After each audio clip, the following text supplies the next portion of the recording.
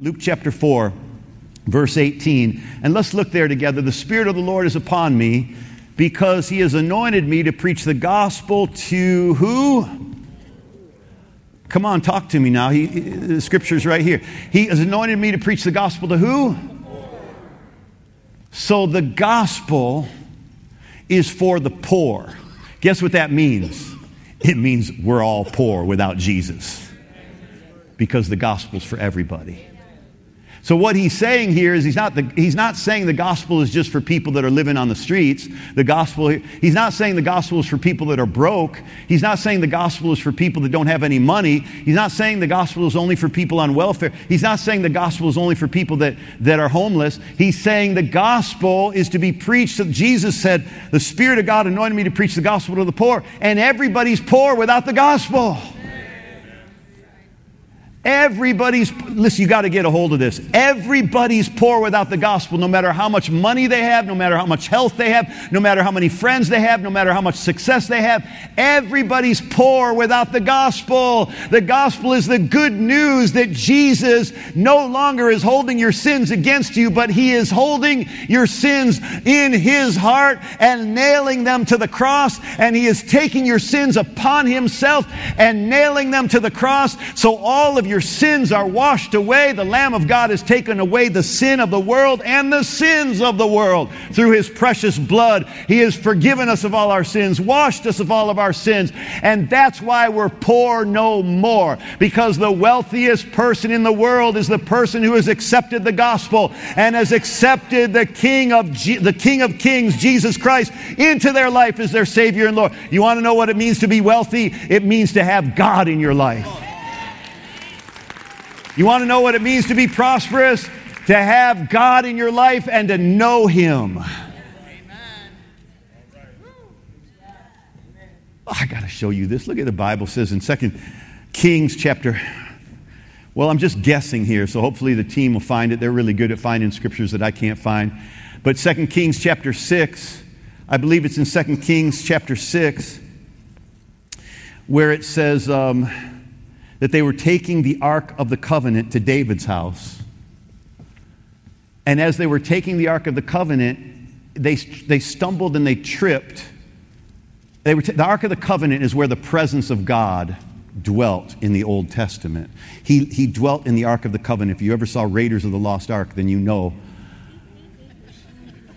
Remember, it's the Ark of the Covenant. It's like this box where God's presence dwelt. And they were carrying the Ark of the Covenant. Maybe if you know where this verse is, you can yell it out. But they were carrying the Ark of the Covenant to David's house.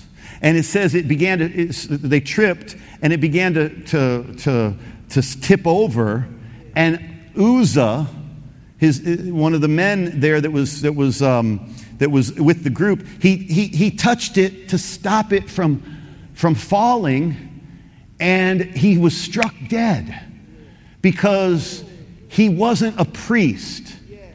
And only the priests were to carry the Ark of the Covenant, and only the priests were allowed to touch the Ark of the Covenant. So the anger of the Lord was aroused against him, and He struck him there for his error, and he died by the Ark of God. Why did he die?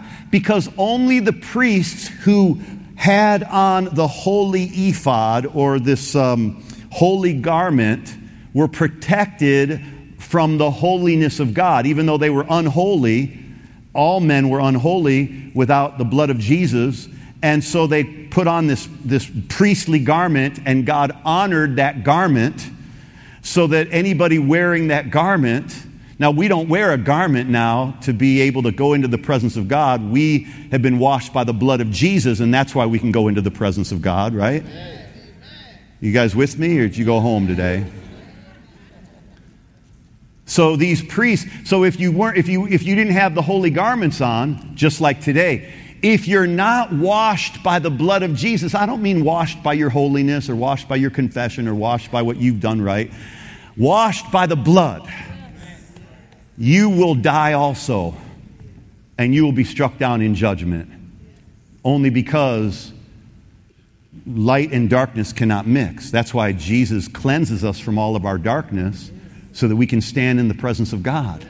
He washes us of our sin Someone said, how ungodly of a God, like how unfair of a God who, it's not because God's unfair that you can't go to heaven without Jesus. It's because you can't live in the presence of God with sin. That's why Jesus had to die for our sins, so that there was nothing separating us from God anymore.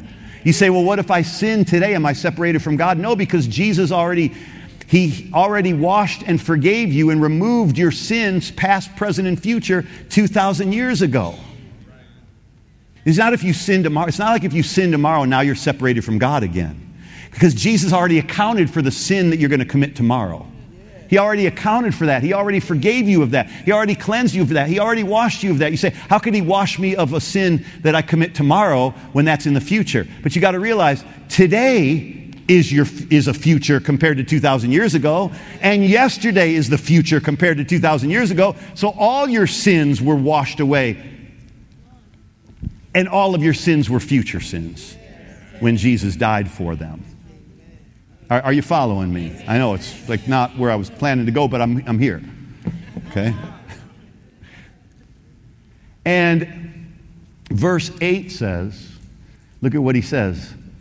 And David became angry because of the Lord's outbreak against Uzzah, and he named that place Perez Uzzah to this day. Look at verse 9. And it says, so David was afraid of the Lord that day, and he said, how can the ark of the Lord come to me? Verse 10. So look at what they did. So David would not move the ark of the Lord with him into the city of David. Why? Because he didn't want to risk anybody else touching it and dying. So David took it aside. That's where they just happened to be right at the place as they were going on the way to David's house. They happened to be, and where this happened was by Obed-Edom's house. Now, it's just good to be in the right place at the right time. All I can tell you is it's good to be in the right place at the right time. And it says, so David took it aside. Oh, here, we're at Obed-Edom's house. And look at what they did at Obed-Edom's house. Verse 11. So the ark of the Lord remained in the house of Obed-Edom the Gittite 3 months. And the Lord blessed Obed-Edom and all of his household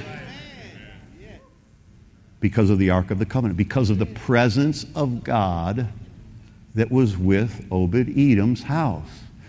Obed-Edom and all of his household was blessed. Why? Because the ark of the Lord remained in his house for 3 months. And David was like, verse 12, David was like, wow, look at this. Verse 12, David was like, whoa, man. It was told to David, the Lord has blessed the house of Obed-Edom and all that belongs to him because of the ark of God, because of the presence of God. So David went up and he's like, okay, man, I want some of that blessing. David went and brought up the ark of God from the house of Obed-Edom to the city of David with gladness, and they all began to rejoice.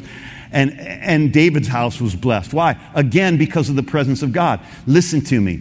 Your life is not blessed because you do everything right, because none of us do everything right. Your house, your life is blessed because you've been washed by the blood of Jesus, because God's presence is with you, and because God will never leave you or forsake you. Can anybody say amen to that? Now you're the ark of the covenant. Remember, the Bible says the Lord doesn't dwell in temples made with hands anymore, doesn't dwell in arks made with hands anymore. He dwells in human temples. We are now the temple of God, and God dwells in us. And therefore, wherever we go is blessed. When you go into a family situation, expect the blessing. When you go into a financial situation, expect the blessing. When you go into a job situation, expect the blessing. Why? Because you come to this church? No, but because the Spirit of God lives inside of you. The presence of God lives inside of you. The good thing about this church is that it teaches you about God's presence living inside of you. That's why it's important where you go to church, because what you are taught is it's the way in which you live. It's the way you're going to live based on your understanding. Well, there's so much I want to tell you about that, but not enough time to tell you. I just want you to know God's presence is with you no matter what you've done. If you're born again, He's with you. He will never leave you or forsake you. Look at Hebrews chapter 13, verse 5 in the Amplified Bible. Hebrews chapter 13, verse 5 in the Amplified Bible. This is my introduction, then I've got a really short message. Hebrews chapter 13, verse 5 and 6.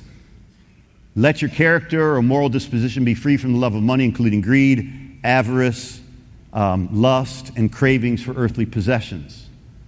He doesn't say it's wrong to have things. It just says you shouldn't be lusting for those things. And be satisfied with your present circumstances and with what you have. For God himself has said, why should you be satisfied with what you have? Because God himself has said, I will not in any way fail you, nor give you up, nor leave you without support. I will not in any degree leave you helpless, nor forsake you, nor let you down, nor relax my hold on you. And in case I'm not getting the message across, let me make this point. Assuredly not. What a promise from God. Well, the reason I share this is because I'm really off of my notes, because I got 10 pages of notes to which I'm not going to get through one of them, but I might get through one page. But the Holy Spirit spoke to me today to tell you that God is no respecter of persons, meaning if he'll have mercy on one, he'll have mercy on all. If he forgives one, he forgives all. And we cannot be a church that judges one another or judges other people. Mercy, we sang about this today. Mercy is greater than judgment. Amen. And we need to be a house of mercy, a church of mercy. We need to have mercy on the weak and the strong.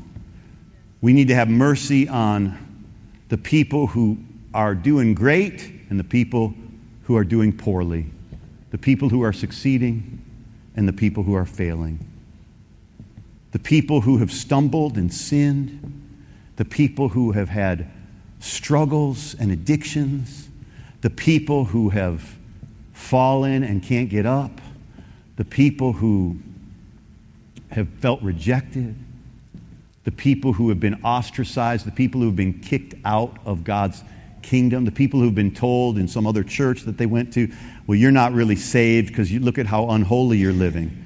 Well, you're not saved based on your holy living. You're saved by the grace of God. If it was your holy living that saved you, then why did Jesus have to come?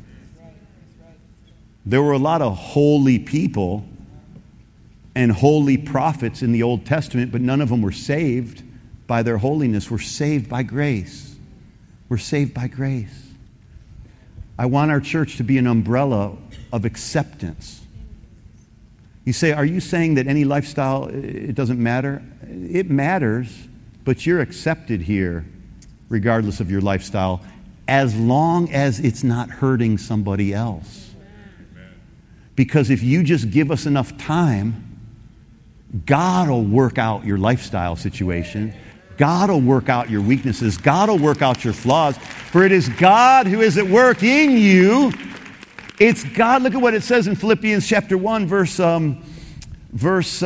Philippians chapter 2, verse 12. He says, for it is God who is at work in you. It's God who is at work in you, both to will and to work for his good pleasure. Is that where that is? For it is God who works in you.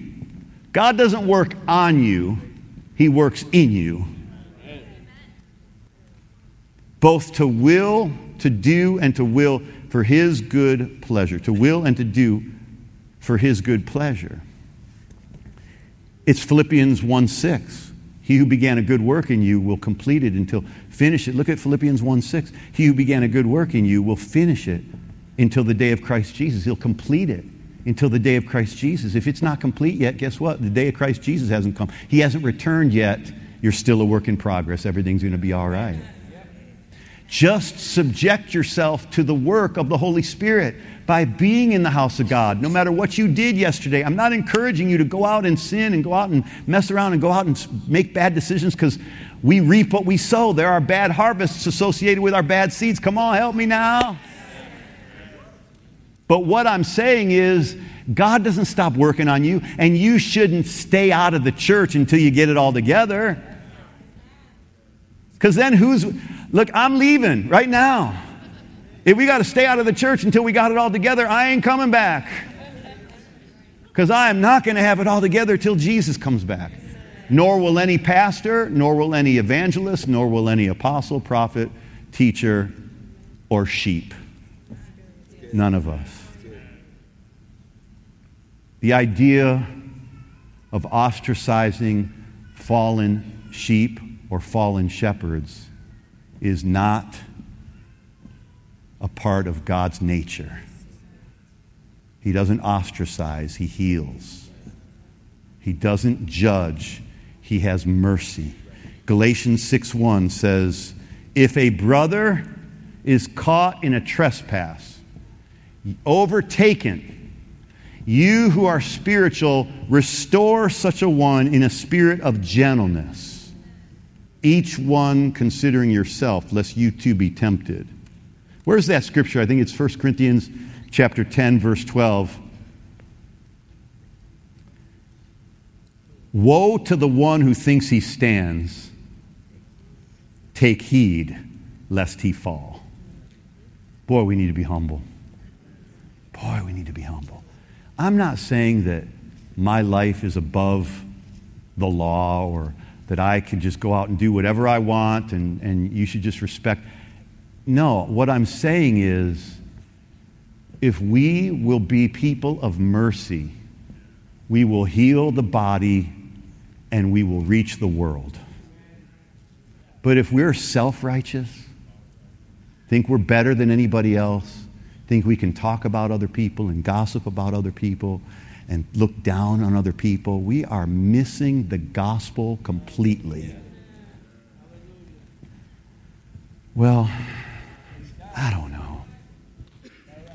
I'm just going to take a break for a second and just think about what I'm going to say next, okay? Because I just want that to sink in for a minute. I just want that to sink in for a minute.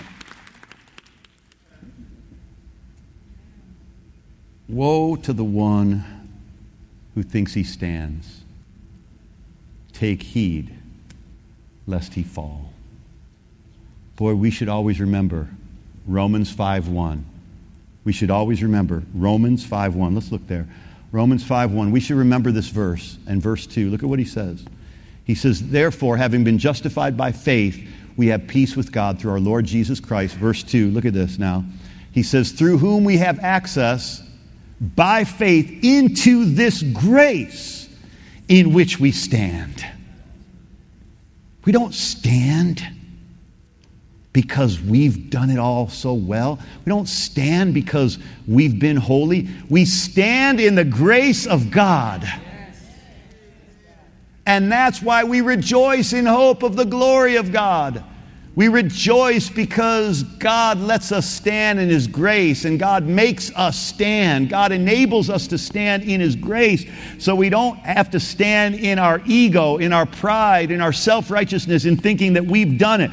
So when a sheep stumbles, when a shepherd stumbles, when anybody stumbles, we should take heed lest we fall. We should pray. We should be gentle. We should restore. We should heal. We should want everybody to get better. We should be like doctors and nurses in a hospital and want everybody to get better.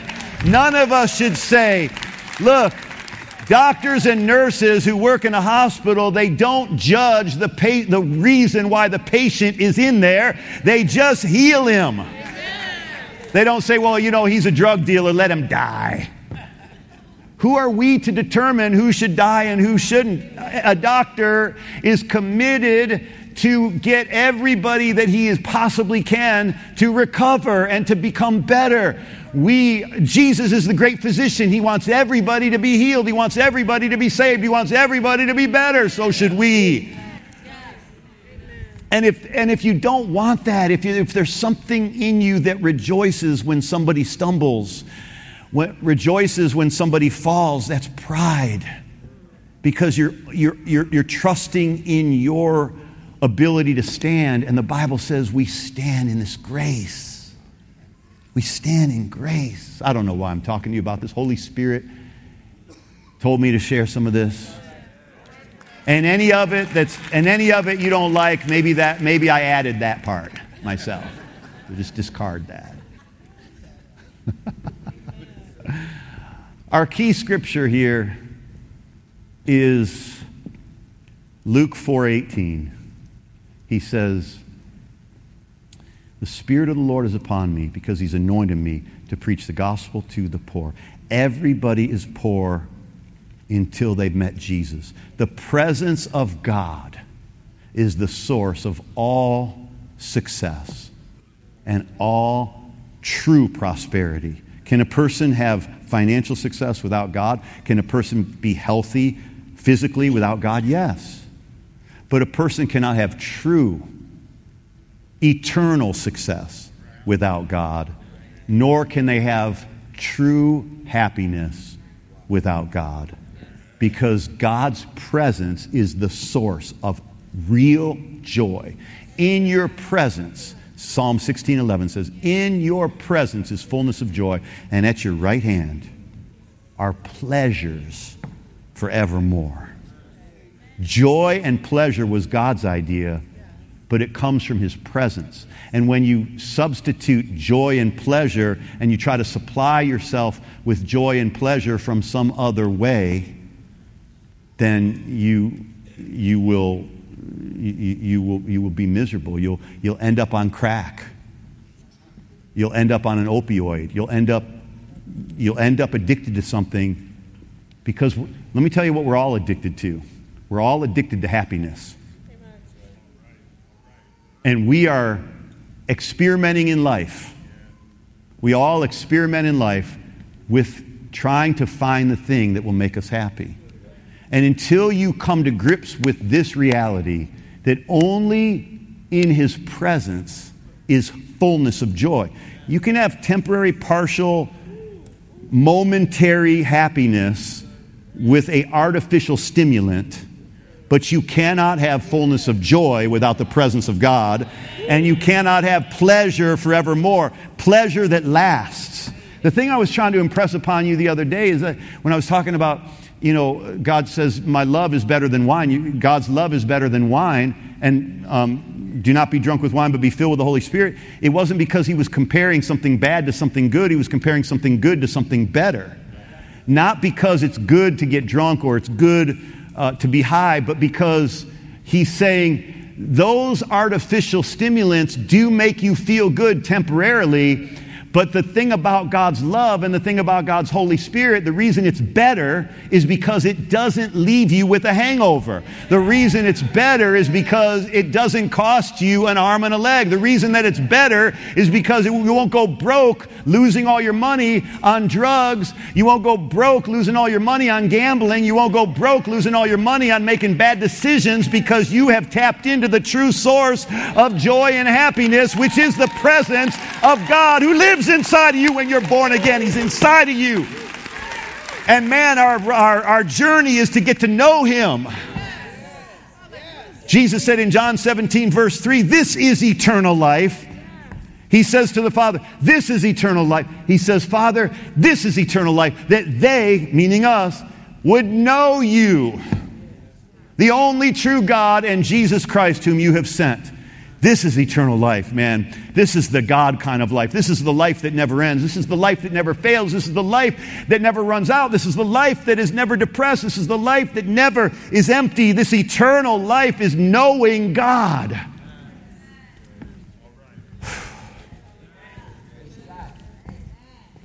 How do you know him? The Bible says we know him by knowing his word. We know him by knowing his love. We know him by knowing his grace. We know him by knowing his character. God's character. See, you can't read the Bible and understand it. You can read the Bible, but you can't understand it until you understand the nature of the author of it. Until you understand that God is love. 1 John 4:8. God is love. Everybody say God is love. Until you understand that, love has to be the filter by which you interpret every scripture. Every scripture must be interpreted through God as love. So when it says, God says, don't kill somebody else, It's not because he's afraid of you spending your life in jail, because God's presence can be with you in jail too. It's because he loves you so much, he doesn't want you to do something that's going to hurt somebody else and hurt you. It's love. Why do you make rules for your children when you're raising them? It should be because you love them, not because you want peace. Here are the rules so that I can have peace. Shut up and listen, and don't say a word until you're 18. And we make rules based on our own desire for peace rather than rules to enhance the love experience that children are supposed to have. Shut up, kid. You're making so much noise. They're banging on the pots and pans when they're 3. At least it doesn't cost you any money for more toys. Let them use the pots and pans as toys. Let them play. Let the kids play. Whew. Wow. All right. Okay. Okay, you ready? We're going to start now. No, I'm just kidding. Let me close with this. In Luke 4:18, he says, "The Spirit of the Lord is upon me because he's anointed me to preach the gospel to the poor." Everybody's poor without Jesus. Everybody's rich with Jesus. He is our riches. He is our inheritance. When you have him, you have everything. And when you have him, you can ask anything. And he'll do it when it's in accordance with his promises. Amen? And he says he sent me, the next thing he sent me to do, Jesus said, and he sent me to heal the brokenhearted. Now, why does God want our hearts to be healed? And I just got to explain this to you and catch you up with the last service and we'll be done. But God wants our hearts to be healed because our heart is the essence of our identity. Our heart represents our authentic self. God doesn't look at the outward, he looks at the heart. This is what it's so important that we get a hold of this. It says in 1 Samuel 16, verse 7, he says, man judges according to appearances. Do not look at his appearance or at his physical stature, because I have refused him. He says, for the Lord does not see as man sees, for man looks at the outward appearance, but the Lord looks at the heart. Now, it's really important that I get this across to you. God doesn't look at your heart to judge it. He looks at your heart to see what it contains so that he has something to work with.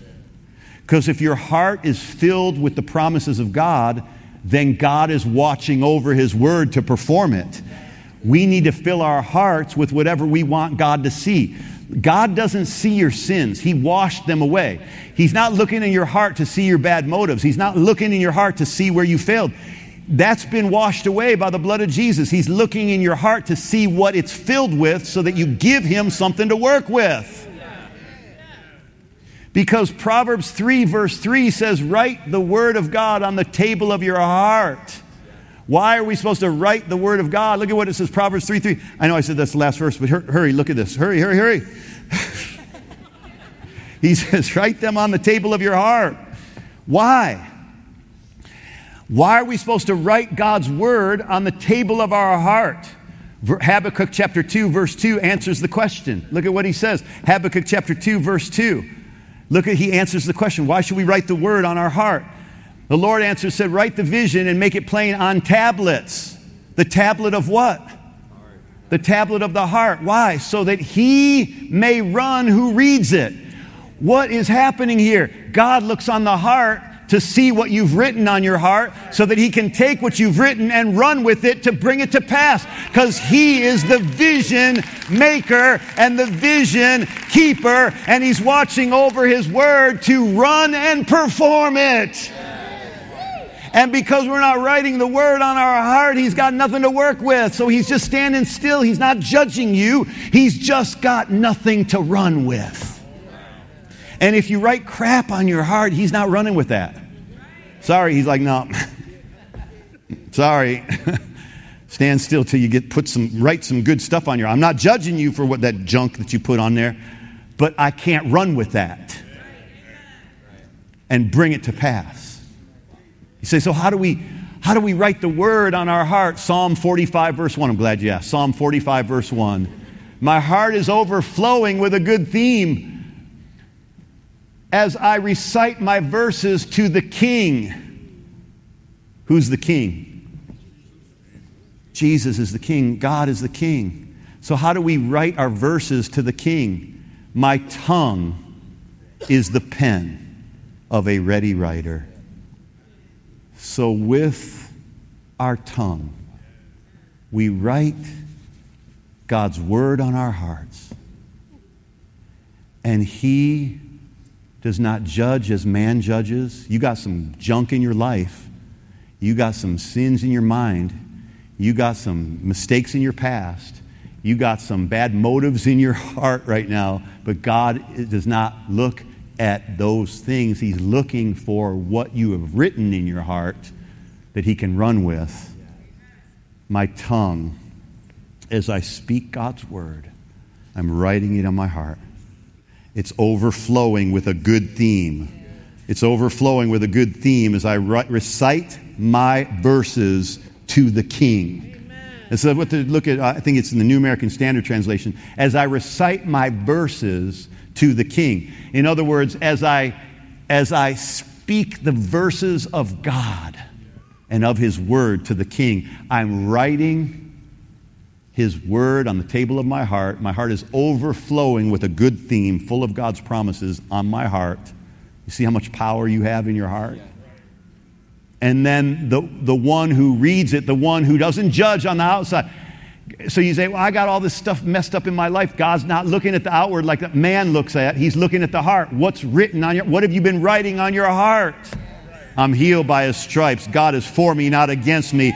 Blessed coming in and blessed going out. Favor surrounds the righteous like a shield. Man, I'm the head and not the tail. I'm above only and not beneath. I'm more than a conqueror. Whatever I ask, I receive. God is for me. God is good. If I would have despaired unless I believed that I would see the goodness of God in the land of the living. And as you write that stuff on your heart, God looks at it and goes, yeah, I can work with that. Yeah, I can run with that. Yeah, I'll take that. Yeah, I'll make miracles happen with that. I'm writing the promises on miracles happen when you believe. When you believe. When you believe. How do you believe? Write the word on your heart. Write the word on your heart. Write the word on your heart. Because the one who reads it is going to run and bring it to pass.